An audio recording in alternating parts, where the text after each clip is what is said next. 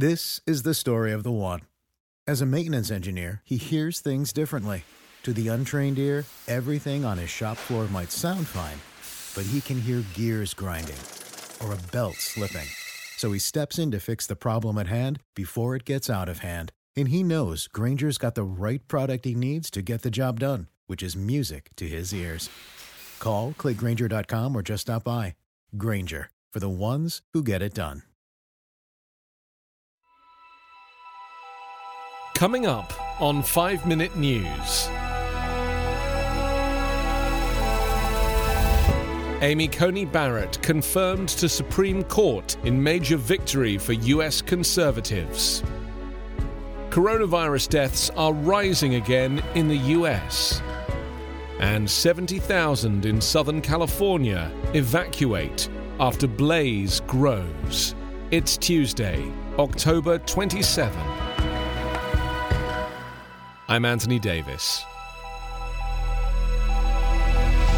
The US Senate has confirmed Amy Coney Barrett to the Supreme Court, delivering Donald Trump a huge but partisan victory just 8 days before the election and locking in right-wing domination of the nation's highest court for years to come. Though the vote was a formality, with senators divided almost entirely along party lines, it still marked a seismic moment for Trump, for the Supreme Court, and for American democracy. For the president, it meant his legacy on judicial appointees is secure, whatever the outcome of next week's election. Trump will have placed 3 conservative justices on the court, albeit in highly contentious circumstances. For the Supreme Court, it sealed an unassailable 6-3 balance between conservatives and liberal justices. The oldest of those conservatives, Clarence Thomas, is 72 and still has potentially many more years to serve within his lifetime appointment. For US democracy, the confirmation gives the conservative justices the upper hand on such hot-button issues as abortion, same-sex marriage, and the climate crisis, areas where public opinion is firmly in favour of progressive change. The confirmation will leave a residue of bitter partisan rancour, given the Republican rush to push Barrett through days before the election, the closest confirmation to a presidential election in US history, having refused 4 years ago to countenance Barack Obama's pick for the Supreme Court on grounds that the people should decide. Deaths per day from the coronavirus in the United States are on the rise again, just as health experts had feared, and cases are climbing in practically every state, despite assurances from Donald Trump over the weekend that we're rounding the turn, we're doing great. With Election Day just over a week away, average daily deaths across the country are up 10% over the past 2 weeks, from 721 to nearly 794 as of Sunday. Newly confirmed infections per day are rising in 47 states, and deaths are up in 34. Health experts had warned that it was only a matter of time before deaths turned upward, given the record-breaking surge in cases engulfing the country.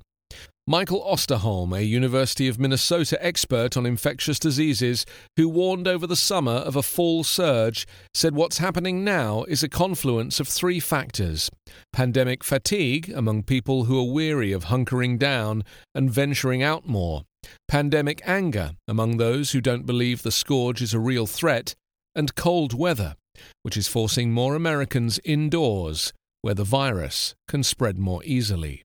The virus is blamed for more than 8.6 million confirmed infections and over 225,000 deaths in the US, the highest such totals in the world. On Monday, the White House Coronavirus Response Coordinator spent the day looking around North Dakota's capital city and proclaimed the COVID-19 protocols to be the worst she's seen in her travels around the country.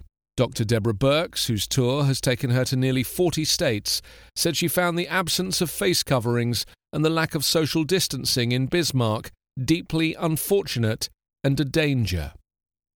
A day after White House Chief of Staff Mark Meadows said we're not going to control the pandemic, a top Trump administration health official has said that Americans have already proven that they can do that through basic safeguards shown to work.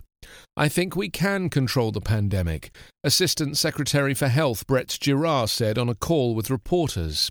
Giroir's comments highlight the open differences between government health officials and some in the top circle of White House advisors to Donald Trump. The University of Minnesota's Osterholm has been predicting the darkest days will be in the weeks or months ahead.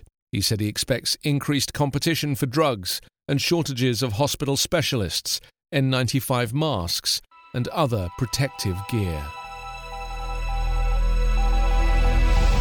A fast-moving wildfire forced evacuation orders for 70,000 people and seriously injured 2 firefighters in Southern California on Monday as powerful winds across the state prompted power to be cut to hundreds of thousands to prevent utility equipment from sparking new blazes.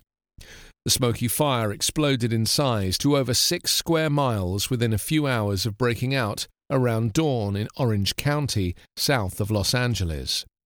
Strong gusts pushed flames along brushy ridges in Silverado Canyon and near houses in the sprawling city of Irvine, home to about 280,000 residents. There was no containment. Water-dropping helicopters were briefly grounded because the strong winds made it unsafe to fly.